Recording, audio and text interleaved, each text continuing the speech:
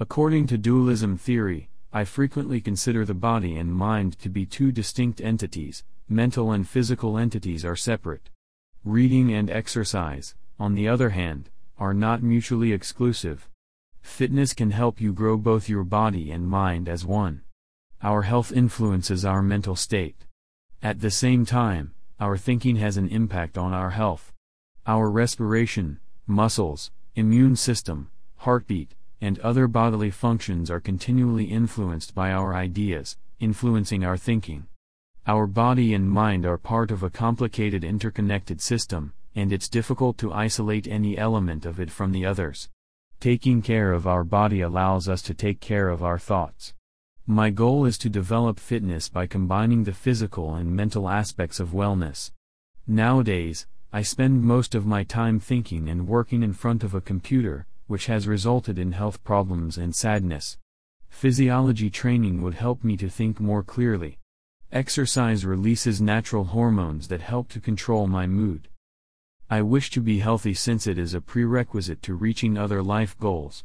It would be difficult to focus and accomplish greater results if one did not have good health. I'd have to make it a habit to exercise more frequently after work, either by running or swimming for an hour. This regular exercise habit can help us regulate our emotions and clarify our minds to make better decisions. Exercise is worth the time investment because it will increase our productivity and improve our brain's performance. Also, because we are what we eat, maintaining a nutritious diet rich in necessary nutrients will help us maintain a high energy level without becoming tired. My body metabolism slows down as I get older, and my body shape begins to change with a larger tummy. It is also important to keep a better body size. In addition, I'd like to be mentally strong so that I can deal with many life challenges and have positive relationships with others. To be a leader, you must be mentally healthy. It's not always easy to define leadership because the term encompasses a variety of qualities, including being capable, stepping up, and serving as a role model with leading by example. It would be easier to convey the idea with the consequences of a lack of leadership, which would be disastrous for society. Lack of leadership has terrible repercussions, especially during crises, such as the unfortunate situation in Hong Kong. Those in positions of government leaders are not capable, while those who are qualified will not take over. Those in positions of power in the government do not use their authority to serve the people. Those in positions of authority are taking benefit for themselves only through their work. They should resign rather than continue in their leadership positions while rejecting public opinion. Great leaders, as the phrase goes, bring wealth to the country. I'm more intrigued when I'm in good mental health. We tend to have a closed mindset, limit our options, avoid learning new things and reduce distractions in stressful situations. Those new learning may not have an immediate impact or be immediately beneficial.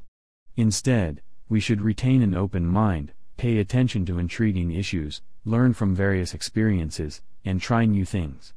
Still, we could create connections with time and reflection and see how our experiences could unexpectedly contribute to new ideas. As a result, by remaining curious about the world and other people, we could explore and step outside of our comfort zone to have a deeper understanding of other people's viewpoints. Even after you graduate from high school, you can continue to learn. And the best way is to ask intriguing questions that will pique our interest in learning more about different issues.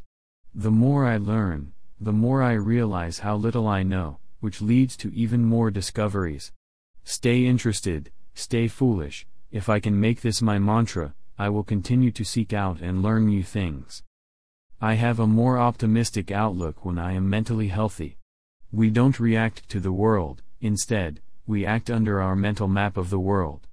Our five senses are the primary means through which we experience and respond to the world around us. Our mindset, not reality, decides how we behave and gives those behaviors meaning. It's usually not reality that restricts or empowers us, but rather our attitude about it. As a result, looking at the bright side of reality would give us a better chance of receiving what we desire. This way of thinking is preferable to seeking to alter the world for the better. My positive mindset is the culmination of my life's events, attitudes, and convictions. Negative experiences are filtered away from me so that they will not contaminate my new thoughts and ideas. Even if bad things happen daily and life is difficult, I stay hopeful. I believe that things will improve in the long run and that we can make an effort to see the bright side of everything.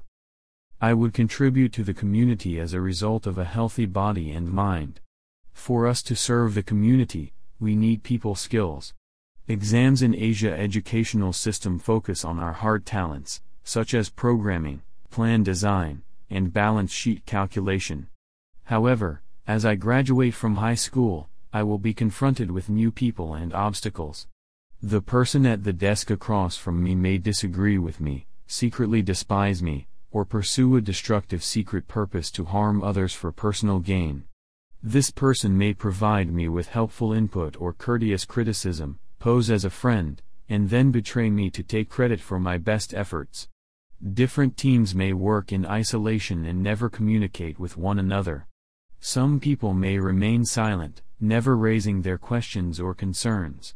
As a result, soft skills can better manage all types of interactions to serve the community better.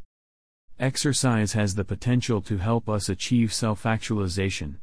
Not when I'm bored or in a panic, but when I'm a little over-challenged, it is when I give my best performance. That's when our brain releases just enough adrenaline to keep us performing at our best.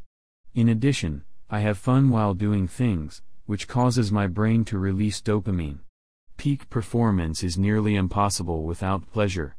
Self-actualization requires me to manage my stress levels, as high cortisol levels in circulation for lengthy periods can lead to despair and burnout. Physical activities regulate the releases of hormones, which helps to maintain mental wellness. According to research, both melancholy and anxiety can be altered by movement and exercise. With a fight or flight response, the more stress we sense, the more worried we are. Instead, I would have a better chance of realizing my potential and completely developing my abilities if I could better regulate my brain through better reasoning, problem solving, and abstract thinking.